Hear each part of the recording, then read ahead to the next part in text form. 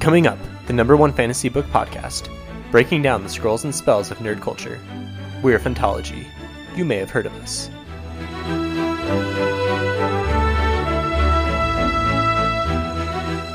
Going back to Ben Steik, I honestly felt like he's sort of a slightly better version of the mountain who rides from Game of Thrones.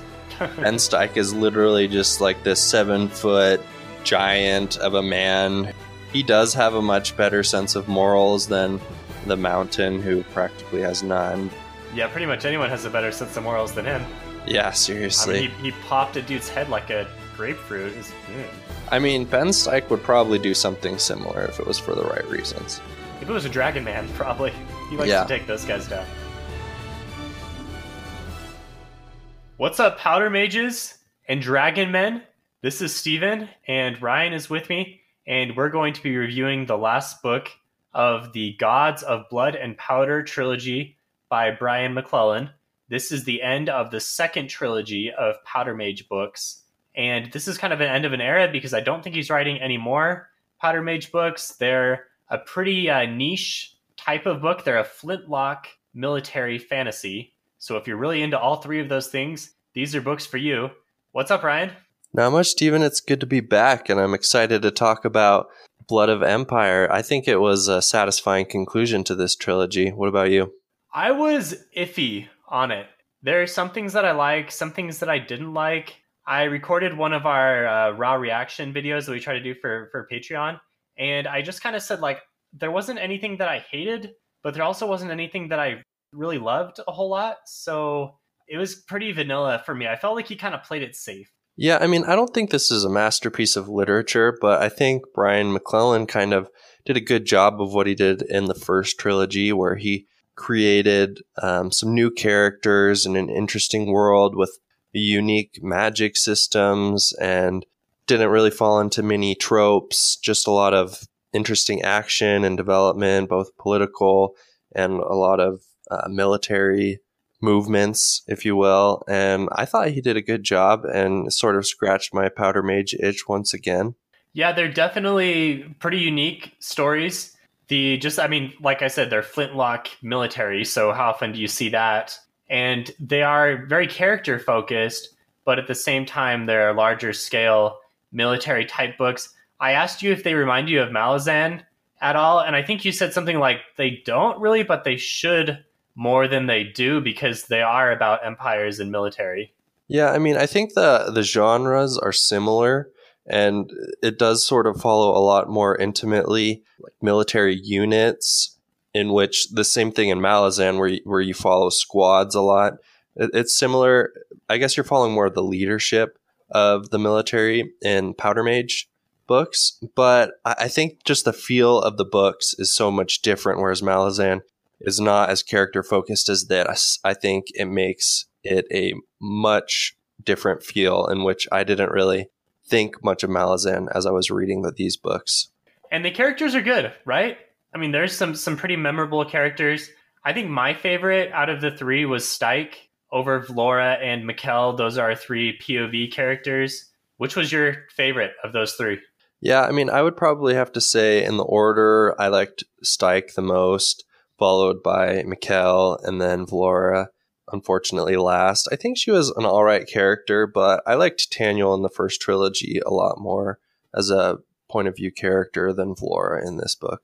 Yeah, I had some issues with her as well, and we'll kind of get into that as we get into the meat of the discussion. But before we go too far, let me say, Phantology Books.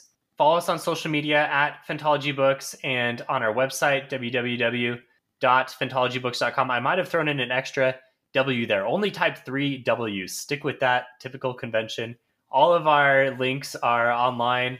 And if you really like the channel, the podcast, you can chat with us on Discord. Tell us what we're doing good, what we're doing bad. Give us your theories, your takes. We have a growing community there. So if there's a particular series that you're a fan of, odds are there are more fans on our Discord that would love to talk about it with you. And if you really, really like the channel and want to give us money, then hit up our Patreon, where we post some exclusive content and have a few tiers. And shout out to NC_Towns, who just joined as a patron. Thank you very much, sir. We appreciate your support.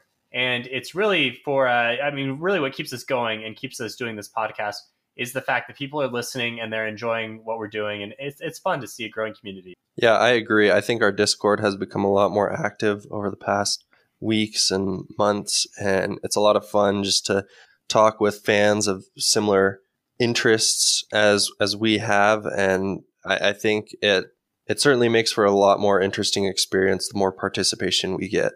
Yeah, I know that not everyone is into fantasy books, so odds are if you're an avid fantasy reader, you have lots of family and friends who are maybe not quite so much.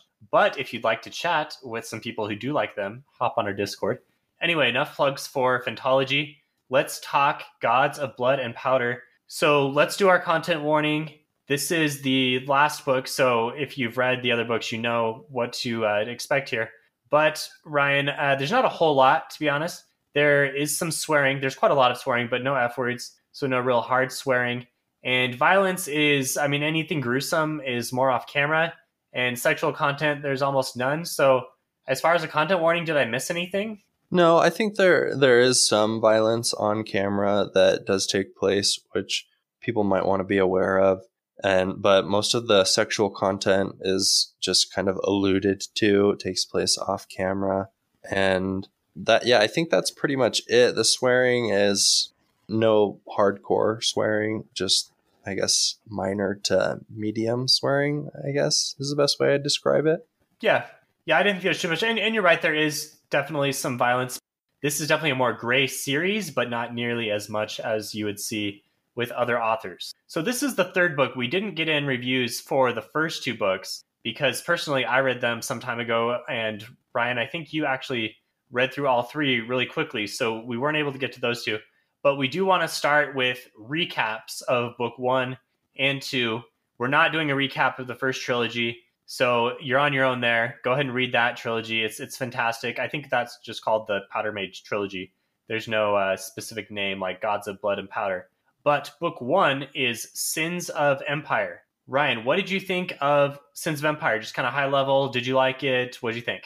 Yeah, it's the first of this trilogy. It introduces you to a lot of new characters that weren't in the first trilogy. So it is a bit different, and it took me a little bit to get back into the world. It also takes place in a different area of the world, mainly than the first trilogy, which was dealing with Adra, right? Adua and their war with that empire. I'm blanking on the name. The Kez? The Kez Empire? It's definitely not Adua. What is Adua? Adua is something else. This is Adro. Oh, Adua. That's Adua's in First Law. Oh, yeah, of course. Yeah. Adua's the capital. Yeah, but similar names. Yeah, so this involves Fatrasta, which I believe is on a different continent. There's kind of a sea separating them, and it's about Fatrasta's this burgeoning country trying to establish itself, which sort of has an authoritarian lady chancellor who is very unpopular with a lot of people, and an oppressed native population called the Palo, who are trying to figure out how to get more rights for themselves. And so it's certainly a different setting than the first trilogy, but it didn't take me that long to get involved in the intrigues of this part of the world, because there's a lot of things that the first trilogy alluded to, like the Dionyse and blood magic. And so we start getting into that. And so I was interested in that from the first trilogy.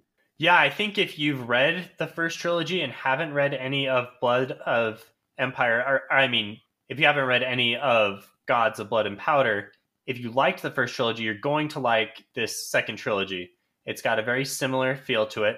Like you said, it's in a different setting, different characters. A lot of the same characters come back, but a lot of favorites have also departed from the story. I really liked the fact that we're kind of on the frontier here. Like you said, it's a burgeoning country, Fatrasta, and it really just kind of lends itself to this like rifle jack frontier. It almost reminds you of like America in the 1800s when things were being settled. And we have this Palo population. This is the native folks who are being oppressed. And the action picks up through Vlora's eyes as she is initially hired by Lindet, the Chancellor, to further suppress them and prevent them from rebelling. But eventually, we kind of, as a reader, through the character's eyes, come to side with the Palo. We realize that Lindet is being somewhat dictatorial and unfair to these people. But then the script is flipped once again when we get towards the end of the book and the Dynais show up and they take over. So I guess spoilers for the end of this book, but I mean, like I said, we're going through all 3 of these books. So if you haven't read them, stop listening now. And I thought these books were more of a slow burn than the first 3. The first trilogy was really action-packed all the time. There was more intrigue, especially because you have one of the main point of view characters is a spy by profession. So there's more intrigue, there's more politics, but by the end, there was a lot of the action that Brian McClellan really kind of made a name for himself with his first trilogy with. Yeah, I mean, in the first trilogy, you start off first book right at the overthrow of the monarchy. And it's kind of throws you right into the action. Whereas the beginning of the book, there's sort of political turmoil and unrest in Fertrasta. And this guy, Mikhail Bravis, he's a spy for the Black Hats, who they're kind of like the KGB of Fertrasta. He reminded me a lot of Inspector Adamat from the first trilogy. Yeah, definitely. Same type of character. Yeah, same type of character where they're both trying to unravel this mystery, which starts alluding to larger and larger problems. And so I drew a lot of similarities between those 2 characters. Except Adamant had his family that really defined him.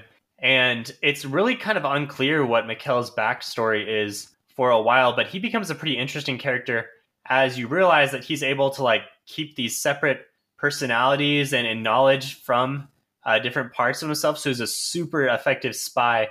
Kind of reminds me like in Name of the Wind when Quoth splits his mind up into a bunch of different pieces in order to do magic. We have a similar thing going on here. Mikhail is a cool character. I really liked Mikhail quite a bit throughout the entirety of the series. And then the other main POV character is Ben Steik, who we previously both said was our favorite point of view character. He is a ex-colonel of the Mad Lancers, which is a company that won a lot of acclaim in the previous wars that we don't see in this series, but the wars that brought Lindet, the Chancellor, to power. But he has been disgraced and ordered to be killed. He was shot by a firing squad. He survived, of course, because he's Ben Steik, but he's in a prison camp slaving away until he is freed by a mysterious man named Tampo, who we find out not too much later is Taniel. So our hero from the first trilogy is back, although he really kind of plays more of a second fiddle to a lot of other characters. He's just kind of in the background of this series. Going back to Ben Steik, I honestly felt like he's sort of a slightly better version of the Mountain Who Rides from Game of Thrones. Ben Steik is literally just like this 7-foot giant of a man who was a cavalry officer and everybody was pretty much afraid of him. He's not afraid to kill people. He does have a much better sense of morals than the Mountain, who practically has none. Yeah, pretty much anyone has a better sense of morals than him. Yeah, seriously. I mean, he popped a dude's head like a grapefruit. I mean, Ben Steik would probably do something similar if it was for the right reasons. If it was a Dragon Man, probably. He likes to take those guys down. Yeah, he's basically this guy who gets all sorts of gnarly injuries and gets into crazy fights and somehow comes out the end. And so he's a fun person to follow. Okay, let's move to the second book. This is the book, obviously, before the book we're going to spend the most time on. So this is Wrath of Empire, book 2. So at this point, the Dynais have come and taken control of Landfall, and the larger plot is starting. The larger plot of the series revolves around the Godstones, which are these mysterious artifacts. We don't know too much about them other than, look, we think that possession of them or activation of them is going to somehow create another god or commune with gods or something, but our heroes are intent on making sure that we capture these things or destroy them or mainly just prevent Dynais from getting their hands on them, because anyone other than our heroes that activates them, it's going to be bad. Luckily, Capol, who is back on the scene, can sense where they are. So Vlora and Taniel take off after one. It's like on one corner of the map, and then Styke takes off after another one with Capol, and Mikkel sticks around in Landfall to infiltrate the Dionyse. And this book was kind of the same for me. It was a bit of a slow burn at the beginning and came to an exciting conclusion. How did this one stack up against the first one, Ryan? You read them pretty recently. I thought it was a good middle book. Maybe a little bit of a sophomore slump. I guess that's more music, but not quite as good as the first book. But it definitely carried the action well, developed the characters, and led well into the third book. The second and the third book are honestly a little bit hard to distinguish because I feel like it's just a long, drawn-out war between the Dionyse and Lady Chancellor Lindet and the Palo, and so it's hard to differentiate the two books in my mind. Yeah, I could see that because really the second book has a climax, but it's like 3 different climaxes. The characters are not all together at the end, so yeah, it just kind of rolls into the beginning of the next book. Agreed there. I think I'm going to go ahead and say I liked the first book the best, then the second, then the third. It was a really strong start. It went downhill a little bit, but still quite good by the end. I enjoyed all 3 books. I can't do the 5-star, 4-star, 3-star rating. I think that's a little too harsh. I have to reserve that for the Bloodsong trilogy because that one crashed and burned by the end.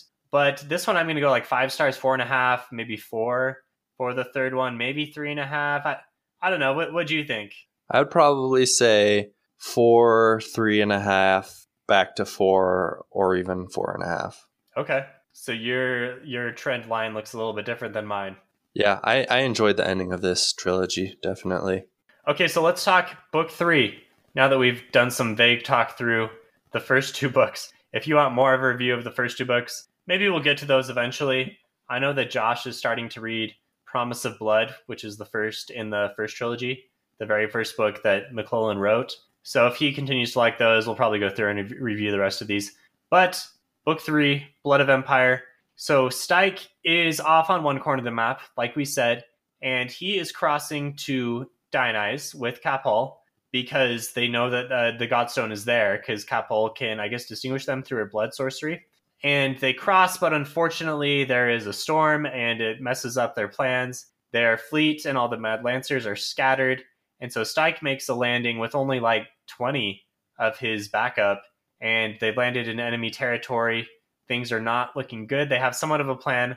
But fortunately, they meet up with the Dragon Man from the previous book that he buddied with, or he saved.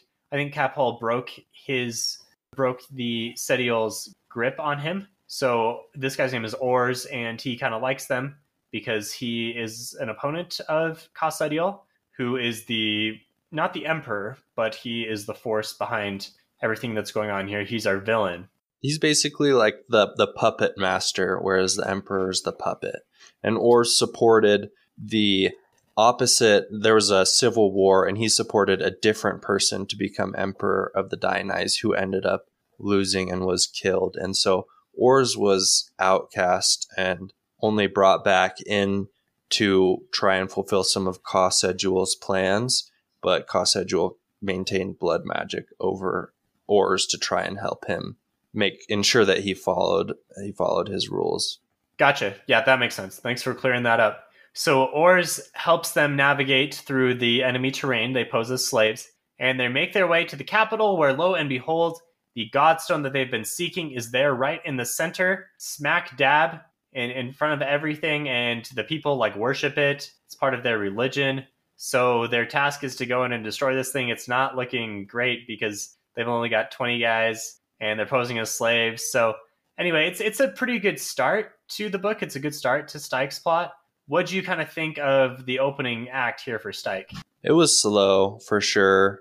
He's normally an action-packed character, and in the beginning they just kind of go slowly through the countryside, guided by Ors, and then they get to the city, but they have to lie low because they don't want anybody to find out that they're secretly this invading force.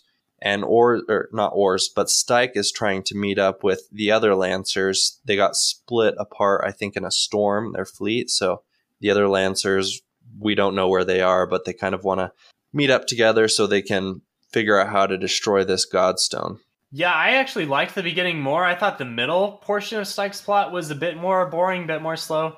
It didn't really jive with me as well. But before we do that, let's hop over to Vlora.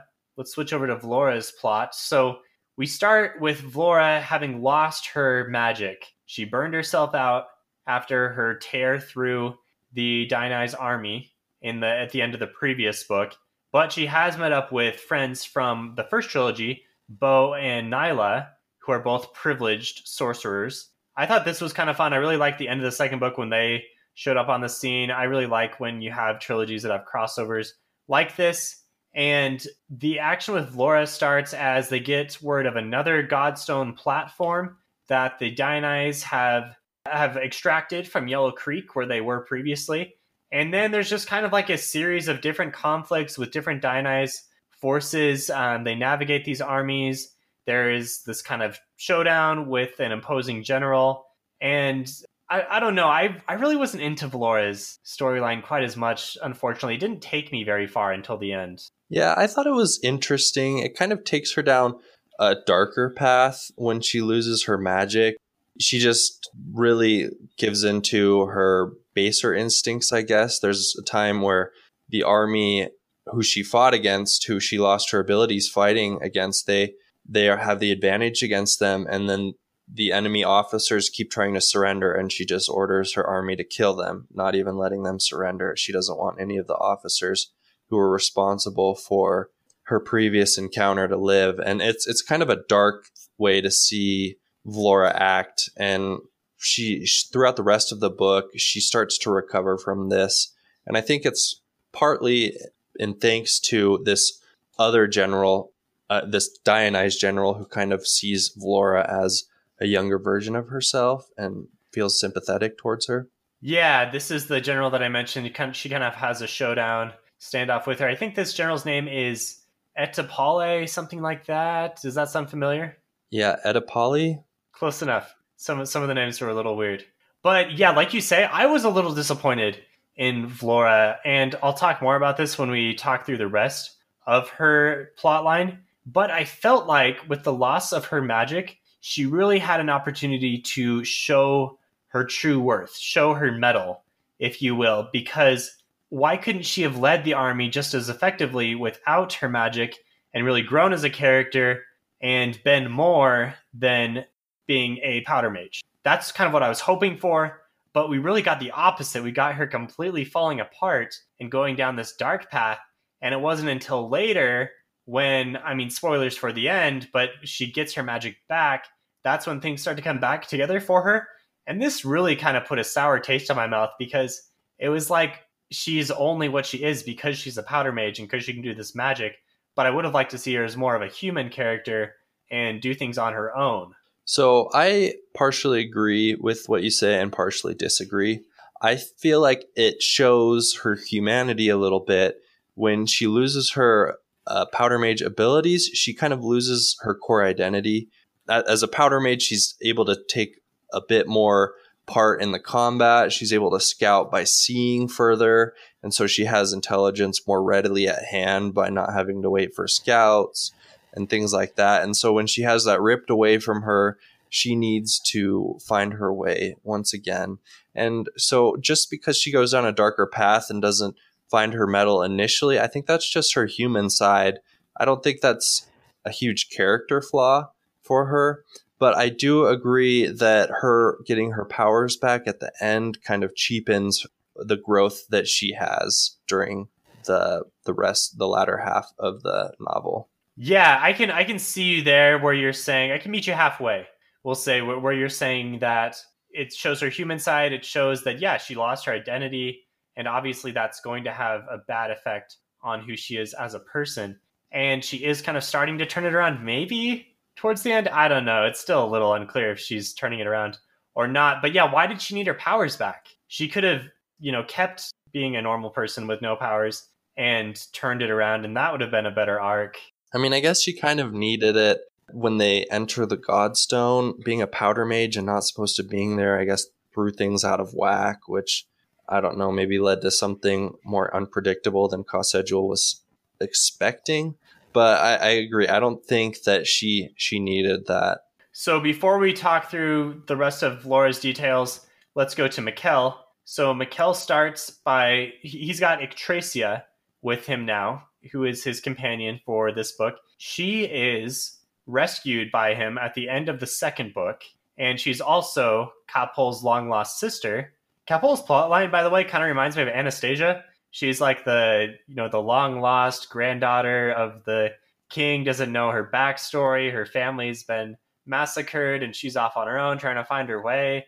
I don't know. I liked Anastasia as a kid. It's one of my favorite cartoons, even though that Dark of the Night montage terrified me. Yeah, I'm ashamed to say that I don't remember anything from Anastasia. Maybe I watched it once in my childhood, but I literally don't remember anything. Yeah, bummer. I was scarred by that. If you know what I'm talking about, let's commensurate on Discord, because that sequence is terrifying. But anyway, past Anastasia, back to Yggdrasil and Mikkel. So Yggdrasil is a privileged, right, a mage that can sense the elves. And she and Mikkel are now headed back into Landfall because Mikkel needs to continue to oppose Cossedule from the inside. That's his talent. That's where he's best suited. In order to get back in, so at the end of the second book, one of his fingers was cut off, and he was worried about being recognized as a Palo with a missing finger. So he cuts off his other finger. And that's how devoted he is to his disguise. I thought that was kind of a gruesome moment, even though it was off camera. And they make contacts in Greenfire Depths, which is like the slum where the Palo have been relegated to. They take down Meln Dunn, who was the leader of he was like the leader of the Palo kind of government-ish thing, more of like a crime boss.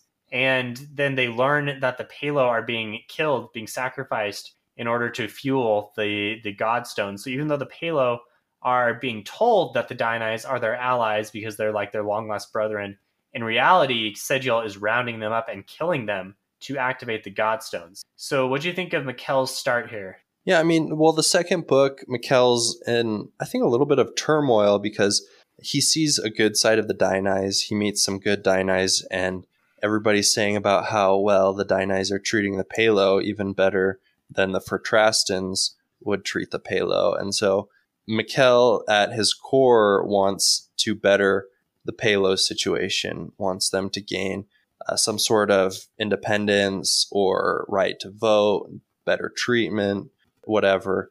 So he's not sure. But then at the end of the book, he learns that the Palo are potentially being killed by the Dionyes to unlock the Godstone.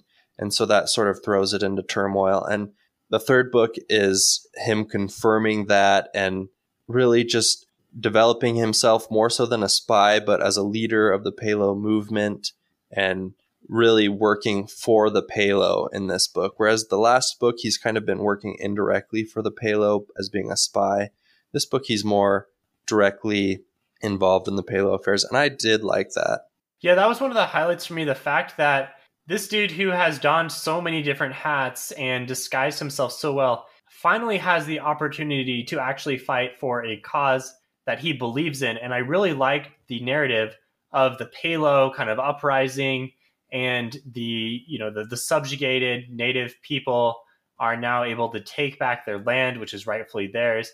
I thought that was a really great subplot to the books. And honestly, I wish it was explored more, because they talk about this Palo nation being formed, and that was a big reveal in the second book. But honestly, I didn't feel like they did anything in this third book. Yeah, I don't know if Brian McClellan is leaving that open for additional trilogies to explore the Palo nation, but I don't think so, because he said that this is it for Powder Mage, and he's writing a new series which is due to come out in a couple of years. So I don't expect any more Powder Mage. This is it. Okay. All right. Well, then, yeah, I think that was a missed opportunity, if that's true, that they could have explored more. They're almost like a hidden superpower on the continent that nobody really knows about. Yeah, they could have had some kind of secret magic of their own that came to bear, and maybe made the ending a little more made a little more sense to me. I guess we'll kind of get into the ending and some of the beef I had with it. But yeah, I wish the Palo had just swooped in and been like, "We've always been in charge of this continent, and here's what we can do." And we just didn't see that, and that was disappointing. Yeah, I guess that might have invalidated a lot of Mikkel's work as trying to free the Palo from the inside if he has some sort of exterior force just come and wave their hand and everything's better for the Palo. This way, Mikkel actually got to show what he's worth a little bit. So back to the second half of each of our heroes' plots. So Stike has now been embroiled in some political intrigue. He tries to help Ors, the Dragon Man, save his mother, but that's an ambush, and Ors is seriously injured. Stike goes to his brother Etsi for refuge, for sanctum here, even though Ors has told him not to. Etsi turns out to be a pretty cool dude. And then a lot of politics happen. And Stike just kind of sits on the sideline. And this is one of my beefs with the book because Stike is so cool, but McClellan kept him from doing the things that were cool because he's just kind of sitting on the sideline and watching the other people do the stuff. And he's like, oh yeah, I'm not very good at politics, so we'll let these guys figure it out.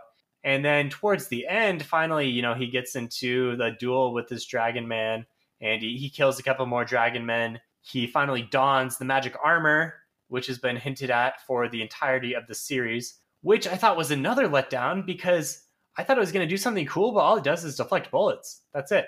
It doesn't supercharge him or anything. It just deflects the bullets. And for something that was hinted at so frequently throughout the series is a little bit of a letdown. I don't know. And then we kind of get into the ending.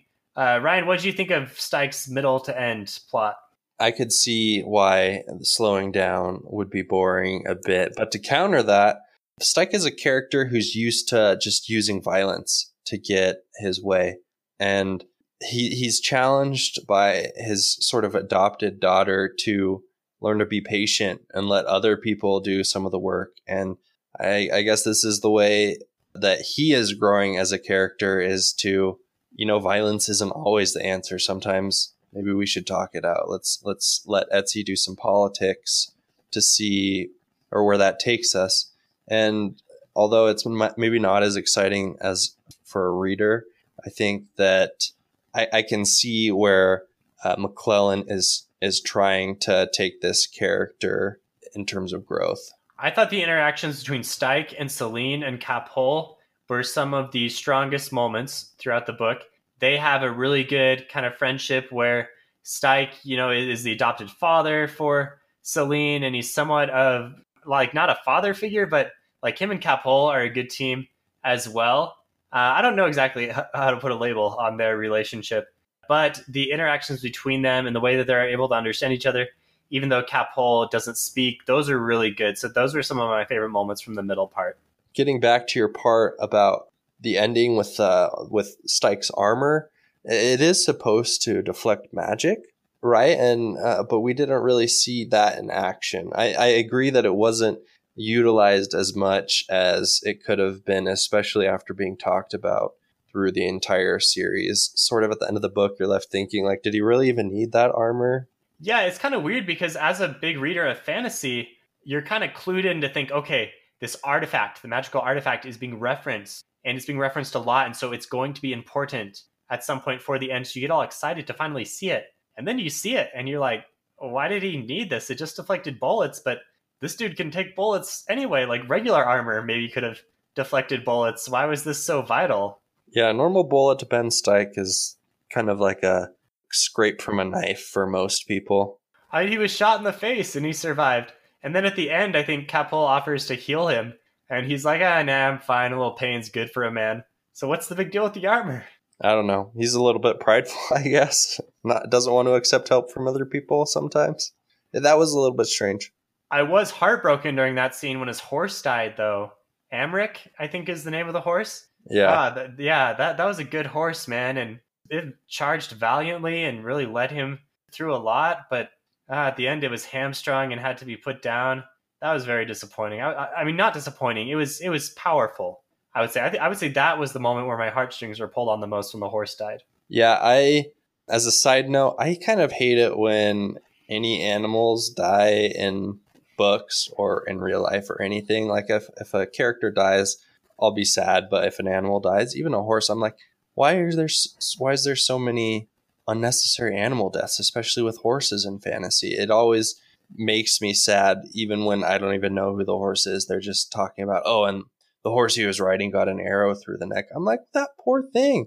But then that just even made it that much worse, because Ben Steich, he lost his first horse when he was disgraced and went to the shooting squad. They kind of killed it out of spite.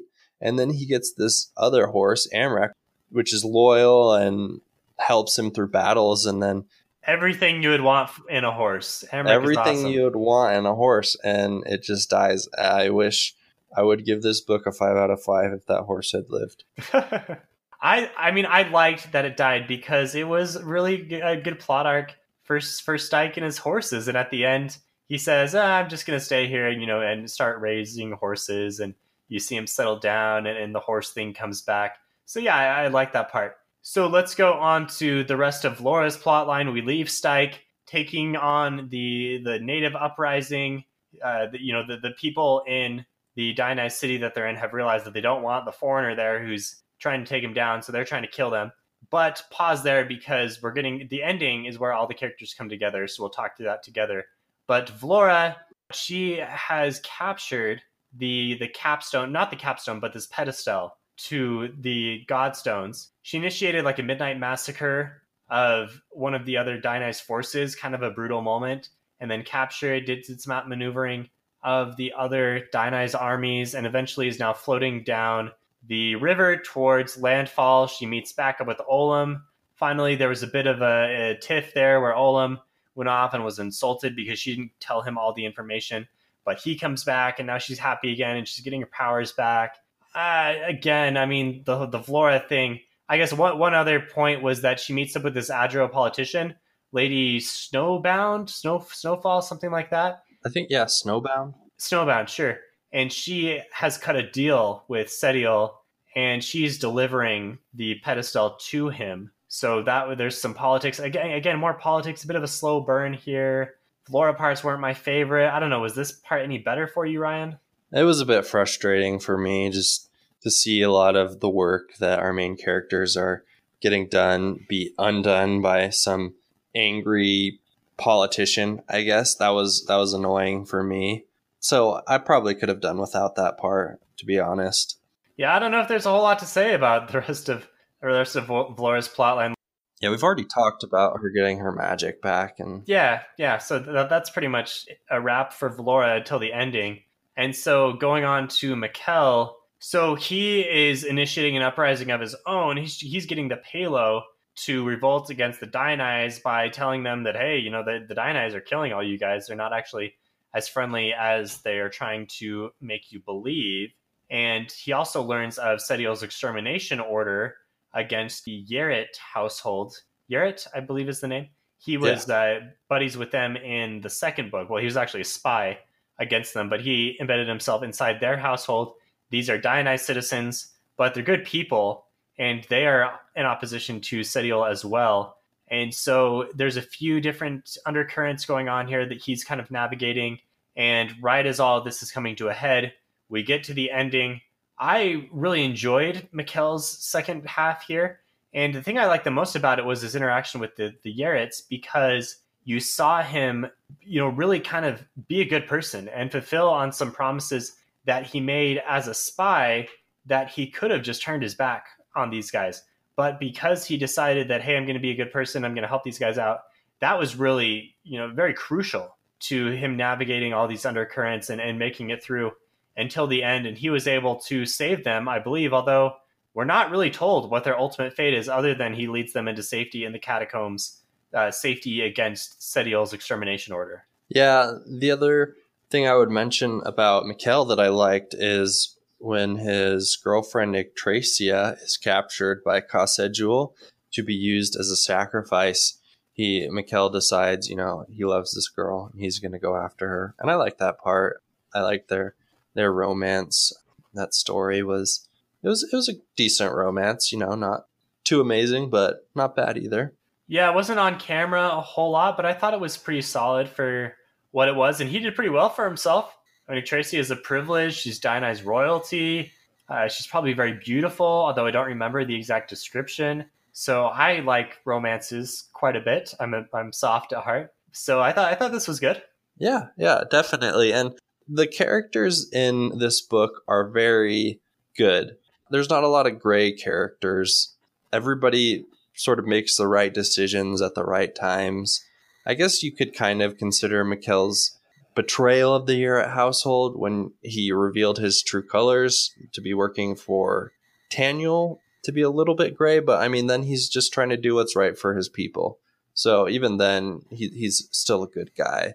And this just, it just cemented his good morality, I guess, as a character, because he was able to go back and help the people that he betrayed, help those people who he was originally working for, and everybody's happy. Yeah, this was more of a happy endings type book. Characters are being good.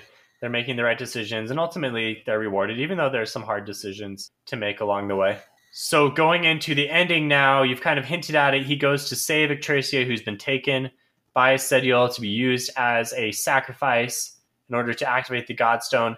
This was a nice twist. I had forgotten that Sediel had Mikkel's finger, and so when he went to oppose him, he was immediately controlled by the blood magic, by the bone eye magic, and he was forced to kill Yggdrasil, or so we think, for like 5 seconds. and her death activates the Godstone, which is a portal into the Else, and Sediel walks in, and then several other things are happening as well. Kapol enters the Godstone from her end over in the Dionysus capital. Mikkel goes in with Yggdrasil to try to save her. There's a bit of a showdown between Kapol and Sediel that's happening, granddaughter and grandfather. Vlora goes in, she pulls Mikkel out because this is no place for mortals. Yggdrasil is healed.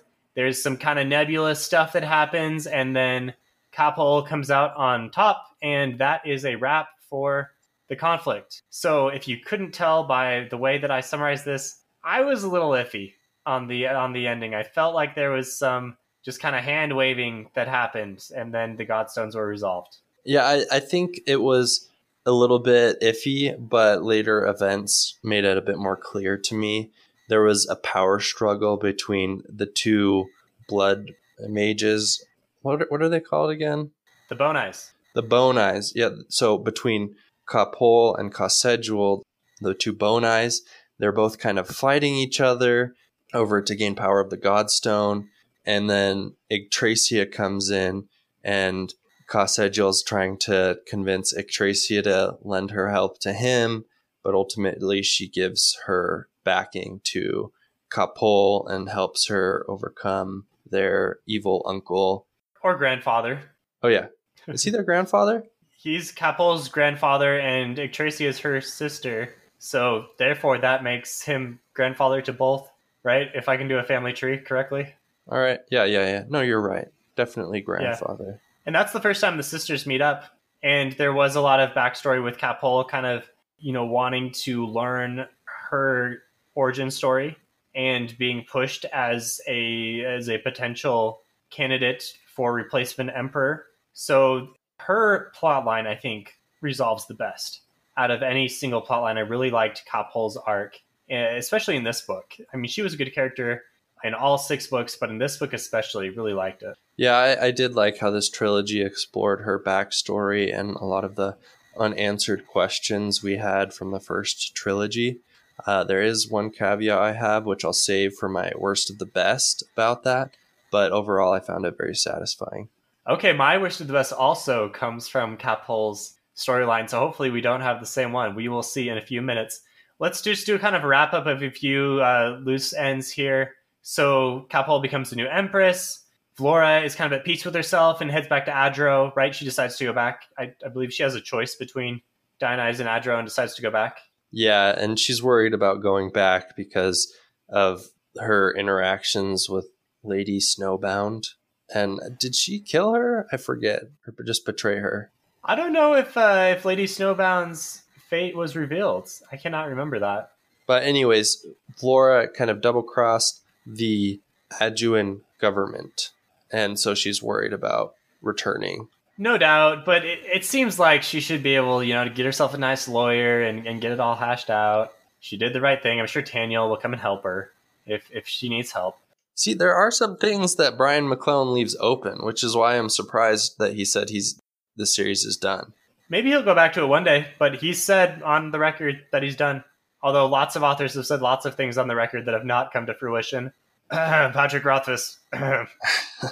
Anyway, not to sidetrack too much, but so Stike and Selene are also settling down. Stike is going to raise horses. Selene is going to go back to school.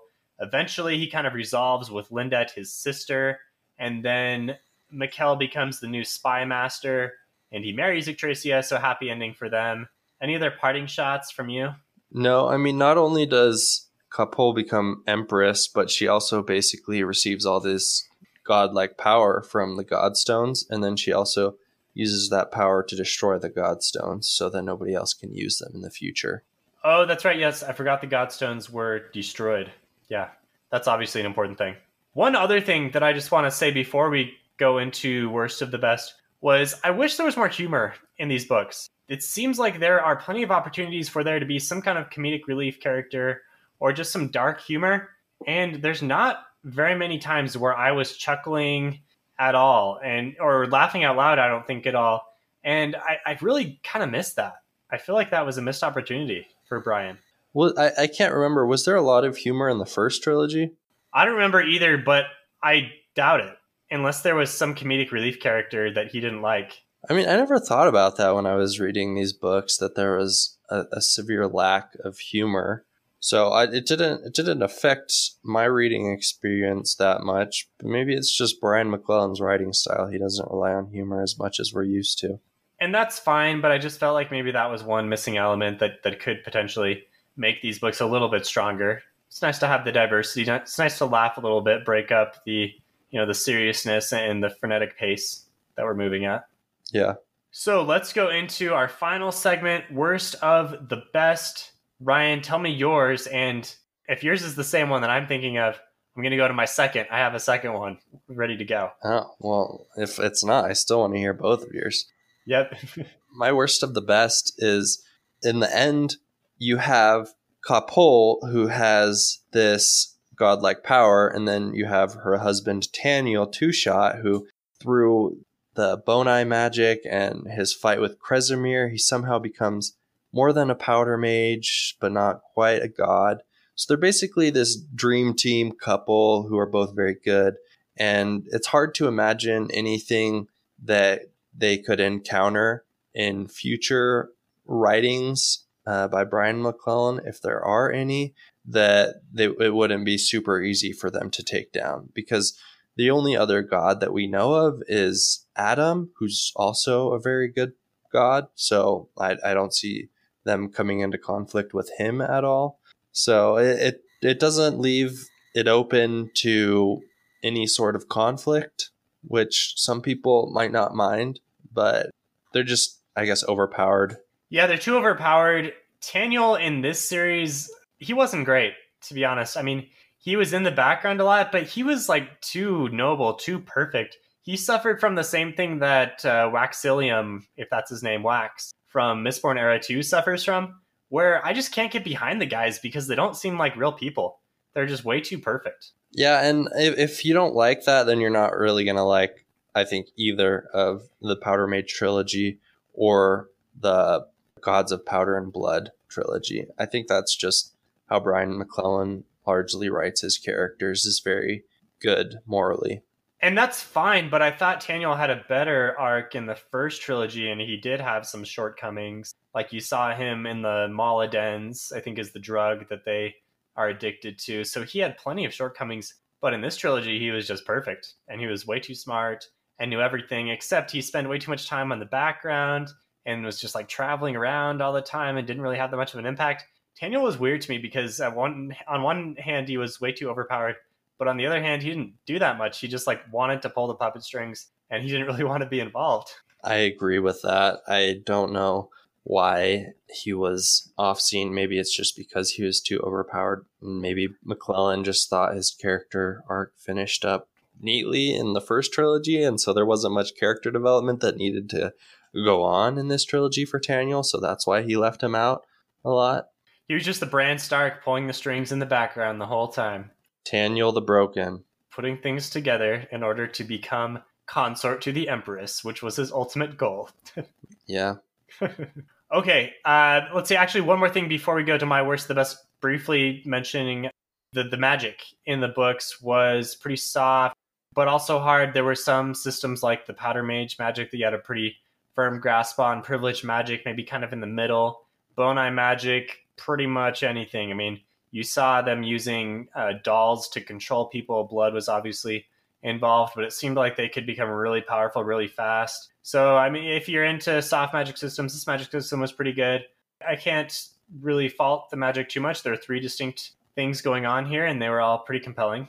Yeah, I liked the magic systems. It wasn't always super clear what they did or how they did it, but that's not something I'm unfamiliar with. There's plenty of fantasy series out there where it's not known how the magic works, especially in Malazan. Who knows what's going on with the magic system there. But some people really prefer to know that type of stuff, and that will bother you if you're a fan of hard magic systems, Sanderson-like magic systems. It bothered me a little bit, but by and large, I was okay with it. So, worst the best for me was Capol's ending, where she gets her speech back. And this was another thing similar, no spoilers for the end of the Lightbringer series, but I had similar issues with the end of Lightbringer because Capol does not need to talk. She is fine being mute, and this is something that defines her and really makes her interesting. Why did she have to be healed at the ending in order to get to her ultimate place as Empress? I don't like that because I feel like the ending of her plot is like she's got to be healed. She's not who she is until this deficiency has been healed from her. And I like characters that are disabled and broken and have things wrong with them, but nevertheless are awesome. And she was awesome with this disability, being mute. So why was she healed? I really didn't like that. I mean, I guess that kind of goes along with mine a little bit, where she just becomes God, and it'd be kind of weird if you have godlike powers, but then you still aren't able to speak. Yeah, I suppose so. I see what you're saying. So plot-wise, maybe that doesn't make sense, but it could have been written cleverly where she still couldn't talk. I don't know. Or maybe she gained the ability to speak, but she chose not to because she preferred communicating in other ways. Yeah, something like that. I would have liked that more. So that was my worst of the best. The second one was a little bit smaller. Towards the end, when they see Adam really briefly and he kind of like winks at them, I thought that was really compelling because it was a fun little Easter egg crossover and kind of gave you a bit of an idea of what was going on. But I wanted that explained more because he was a fun character in the first trilogy, and I would have liked to maybe see him do something or lend a little bit of more of an explanation to what happened at the end. But he's just there really briefly. Yeah, I guess it just shows that he's also pulling strings behind the scene and working for a better future for everybody. I don't know. That's all I can draw from it. Yeah. All right. I think we both overall enjoyed this series quite a bit. If you are a fan of Brandon Sanderson, Wheel of Time especially, this will be right up your alley. If you're a fan of large military fantasy type things, and give this a listen. Although I suppose if you are listening this far in, you've probably already read the book, or you don't need to because we just spoiled everything. Anyway, thank you, Ryan, for coming on with me. This has been fun.